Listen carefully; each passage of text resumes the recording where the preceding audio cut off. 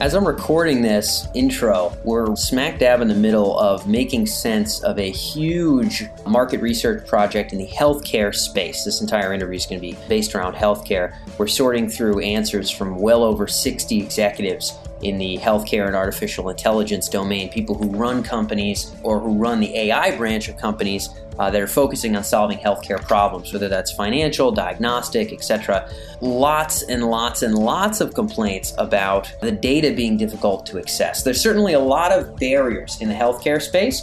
From the side of businesses trying to sell into that domain, there's frustrations, and from the side of people who work in healthcare aiming to innovate, aiming to leverage the most useful, new, fruitful technologies. There's frustrations on both sides of that dynamic that are really tough to find at the same level of grit in really any other industry that I can think of. Probably the last domain I would go into if I started an AI company. But in this episode of the Tech Emergence podcast, we have two folks who've decided to do just that. We have the mutual founders of Remedy Health, Will Jack and Nikhil Baduma. One graduated from MIT, one dropped out, both moved to San Fran. Sounds pretty familiar to what the beginning of a startup looks like. And really, what we focus the majority of this interview on are the deep dive concerns about how data is collected, set up, and structured in healthcare that makes things challenging for companies to sell into that space and help the healthcare industry sort of develop itself and sort of take a level up on the technology side, as well as all the problems that help the healthcare folks with the best of intentions, the factors that prevent them from really innovating thoroughly as well. These are two gentlemen who've spent the last 2 years or so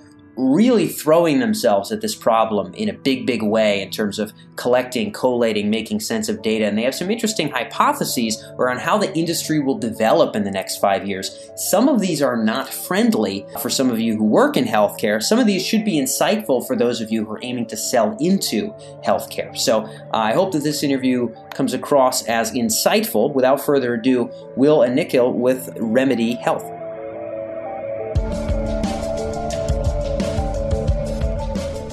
So, gentlemen, in hearing Will's talk earlier in the conference today, you had mentioned a lot of the persistent problems with healthcare data. Something about persistent biases, how people put the data in, about the systems being old and being sort of rigid. Talk about, in your immersion in this space, both of you folks, what have been sort of these inherent hardcore issues with healthcare data?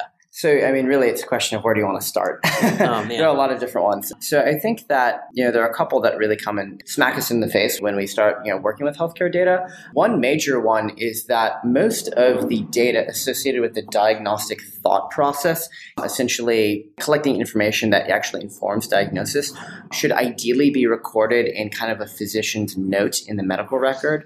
Let's say if I come in with a cough and a variety of other symptoms, ideally the physician would go and take very thorough, good notes in a consistent manner, like in the medical record about the symptoms I'm having, which could then be later associated with a diagnosis and a treatment plan, and then later on associated with how successful that was.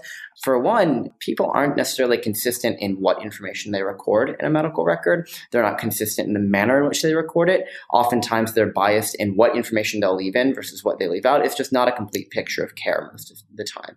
The medical record might be a phenomenal record for a lot of diagnostic testing you've had in the past, but for the conversation between a patient and the doctor, which is oftentimes the meat of what drives a diagnosis, it's completely and totally just gone. That's one major one. And then we can talk about more. Can we dive into that if you don't mind? Sure. I think this is a really important one because I think the analogy that popped off in my mind, you guys let me know if we're on the same page here, is it reminds me a little bit of like salespeople and CRM systems. In the old days, a sales guy, take a call or whatever. If he didn't have a piece of paper, just write it on his arm, whatever info he wanted to remember to contact this guy. And there was no big database to put this, right? It was a bunch of dudes with notepads and ink on their arms, and they, were just making calls. Eventually, sales organizations really developed firm systems and much more robust kind of calibrated CRMs to monitor all these relationships. And then it became really important. Like, guys, we have to stop doing the notepad thing. Like, you have to put it in and you have to do it consistently. Otherwise, we're not going to know what's up with our clients. Sounds like physicians, kind of a similar domain, obviously a more slow moving world. Is that the same kind of mind shift? Yes. But the thing is, the salesperson is generally happy to do that because they see that moving to the new system makes them more money right away. That's kind of the core driver. There's an incentive. If you tell the doctors like, okay, you got to record everything like super methodically right now, they're spending all their time typing into an electronic medical record, not actually talking to the patient. It's really annoying. It's really, really annoying. That doctors don't like that. So, this is one of the reasons we do telemedicine. This is phenomenal medium for capturing data. To add to that too, think about from your perspective as a patient, if you realize that the reason you're paying so much money for your care is because this highly educated doctor in front of you is spending all their time just entering information into a medical record and you're paying for all that time, that's not a great situation either, right? So in reality, the doctor is highly underutilized, even if they do spend that time recording that information in a detailed fashion. So the goal is if we can find some mechanism for automated technologies to do that without wasting the doctor's time, that's sort of the gold mine, right? It's interesting because this is the perennial issue in healthcare, isn't it? It's figuring out who's the customer and how do we incentivize people to do stuff here. Is it the hospital? Is it the doctor? Is it the guy who owns the hospital? Is it like the hospital chain? Is it the consumer? Who's incentivizing who to do stuff? And obviously you guys are trying to crack that nut with your own method. I get the point that convincing them to take the time, less of a tougher sell than it is for the sales guy, I guess. So that's one issue. Yeah. And I think that really the solution we've come to Nikhil's point earlier is just like if we can, somehow seamlessly capture that using AI, capture the relevant data in a highly structured, thorough, repetitive, granular method, we remove that burden from the physician. The physician is happier. We save the patient money, and we get the kind of data we need to do the fun, exciting, game-changing, machine learning work. Especially into the future, without needing people to learn some specific syntax and take 10 minutes after every single sit down to do that, which would be terribly annoying. This is a real problem for doctors today. Doctors are dropping out of medicine faster than they ever have before. They've got the second highest rate of suicide of any major profession. I heard that about dentists anecdotally, but I didn't know this about just doctors. It's really, really. Is it the student debt? What's the deal? I think the big piece is you spend 10 years of your life going through the educational process with the goal and hope of being able to help people. And you realize on the other end, you're not that much more than a glorified form filler. And that's a really depressing reality for a lot of general practitioners. Yeah. Wow. So we think that if we can, step in and solve that problem, initially in telemedicine, and then in the future beyond that, we're going to be making a better healthcare system for all parties involved. Curious to understand the mentality of a doctor as well. I guess part of the stuff you guys have to understand to build a business you're building. I cut you off initially to dive into that problem of data entry, which is obviously part of the nut you guys are trying to crack. Other problems with healthcare data at large. Obviously, MRIs came around before Hadoop clusters came around. So a lot of this stuff is trapped in weird places. What are some of the other pervasive issues that really keep us from leveraging healthcare data in an effective way? I can talk a little bit about that. Let's go for it. I think one of the core problems that ends up happening is that the people who understand the kinds of information that need to be captured are doctors. And yet hospitals and healthcare systems as a whole don't own or write their own data management software. Instead, what ends up happening is it's outsourced. It's outsourced in a multi-year, multi-million-dollar contract with a third party that really doesn't have a good understanding of how that data ought to be captured and how we ought to extend those data models to add new use cases to the system. Because what ends up happening today is you have some system that's implemented by somebody who really doesn't understand medicine at all. And then 2 years later, doctors realize that we have to add another use case into it.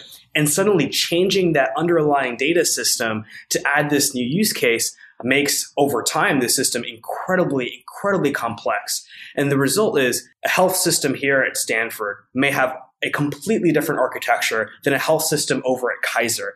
And a doctor may try to understand how the data is stored, but there's so much technical jargon and it's so disjointed all over the place. And one system may not even store data in a way that can talk to another system, that even internal communication between doctors may be massively hindered. And because they have no internal expertise as to how to architect these systems in the first place, Will oftentimes likes to use this analogy of it's a massive ball of yarn mixed with a Jenga tower. They're afraid to move any one piece because they're afraid that if they move anything, everything's going to fall tumbling to the ground. All the pieces are interconnected like a jumbled ball of yarn.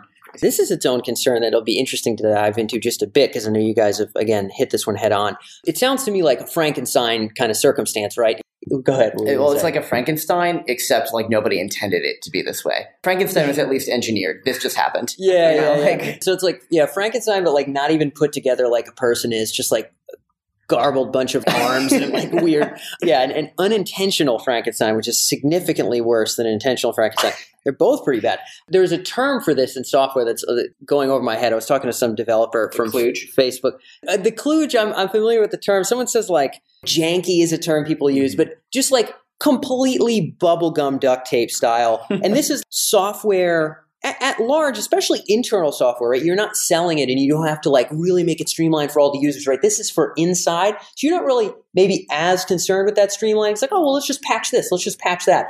It seems like those patchings build these yarn Jengas that will never be able to really talk to each other. We'll never be able to really relate the data in these different isolated silos. The resolving of that problem seems rather difficult. Is this an inevitable process of healthcare systems eventually finding and setting aside 2-3 year projects to strip stuff out of these ridiculous monsters and put them into more organized systems? Is that an inevitable transition for almost all major healthcare companies, or do you think it's going to stay janky? In a really ideal world where people are forward thinking and disciplined about this sort of stuff, I think it would be inevitable. Unfortunately, we don't live in that sort of a world. This idea of systems getting jumbled up and inefficient and becoming kludges is not unique to healthcare. If you looked at like in almost any industry, this happens.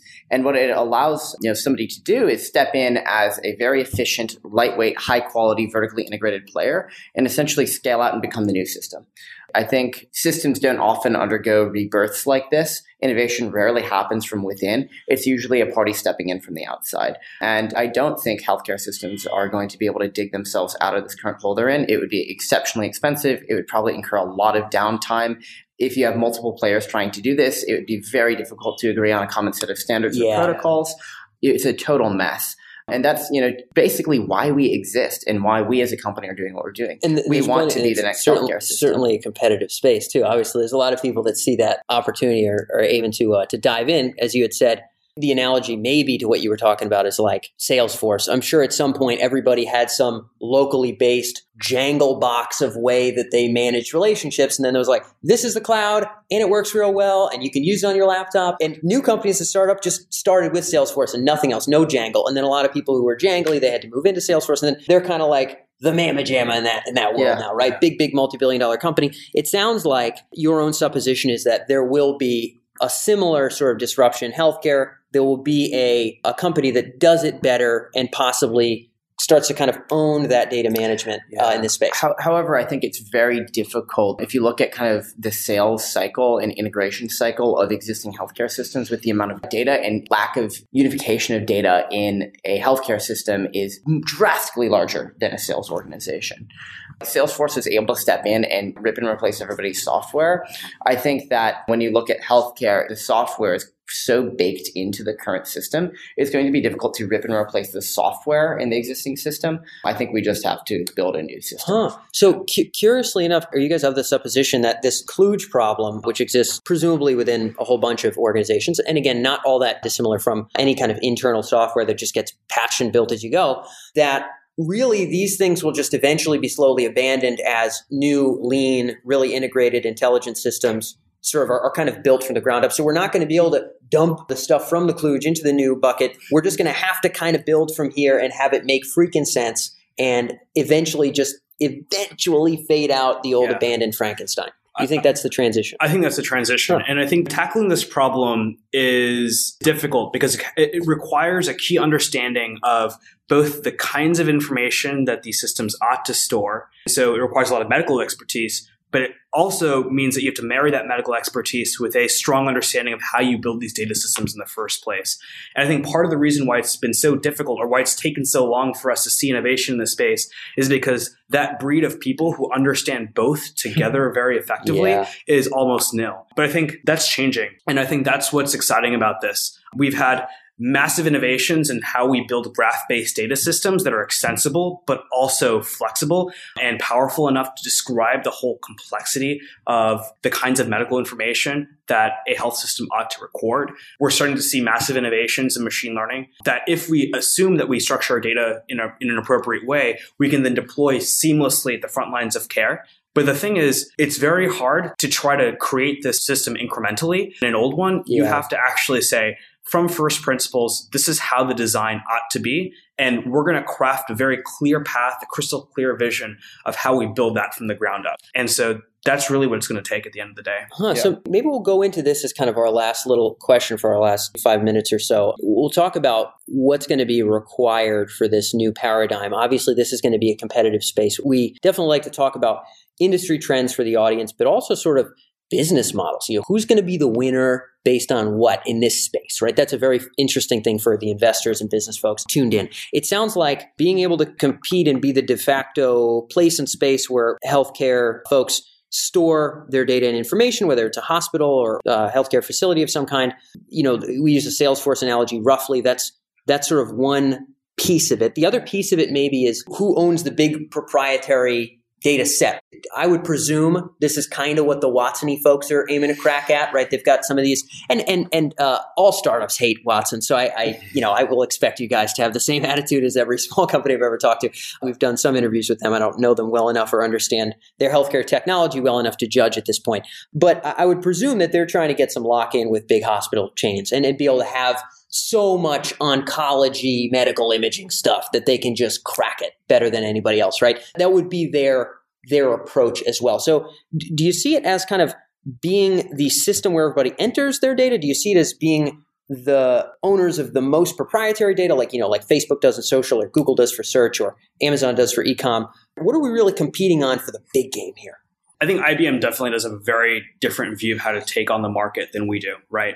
And they're trying to make the huge business development play. And I think our perspective is very distinct in that we're trying to be the best place for somebody to come in for their healthcare at the end of the day, right? Because at the end of the day, a good business model understands what the consumer wants. And today, the consumer does not pick Kaiser over Sutter Health because they think Kaiser has a slightly better patient portal. They pick Kaiser over Sutter Health because they like their Kaiser doctor. And for the same reason, we have to be building a healthcare system where people feel like they're getting incredible care from incredible doctors. And that's where it starts.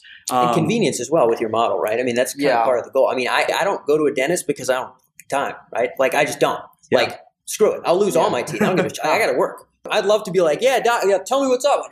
Like, hold my phone in my mouth and stuff. Like, I pay money for that, like, tomorrow. So that's part of the business model too, right? Yeah. Well, it's not just, yes, there's a data play here.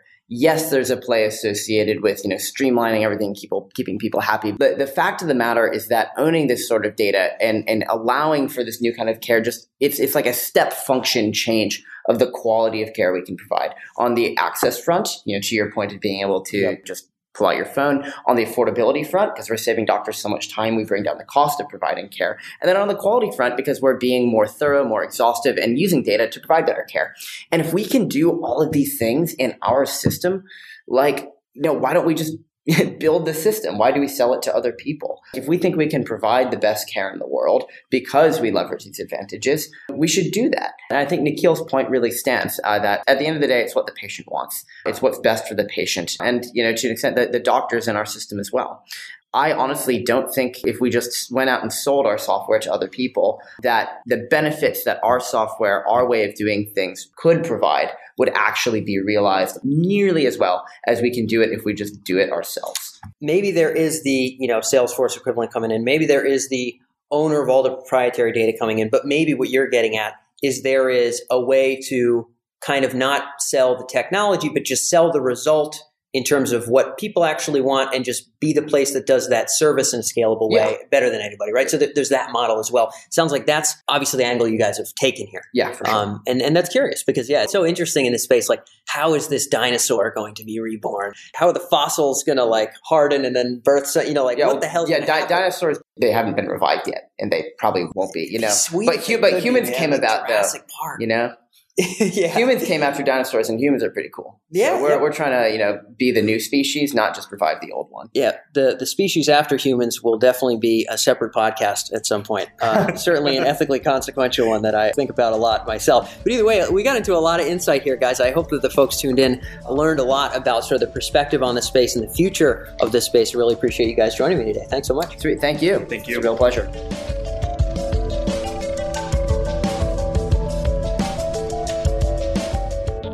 That wraps up today's episode here on the Tech Emergence Podcast, and thanks for tuning in.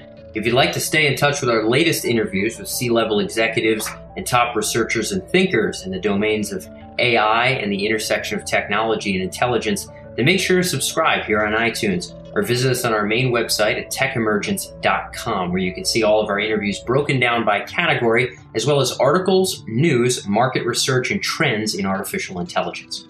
If you found this episode particularly thought-provoking, feel free to leave your thoughts in a review here on iTunes, or you can feel free to reach out to us at our main website. Thanks as always for tuning in, and I'll catch you next week.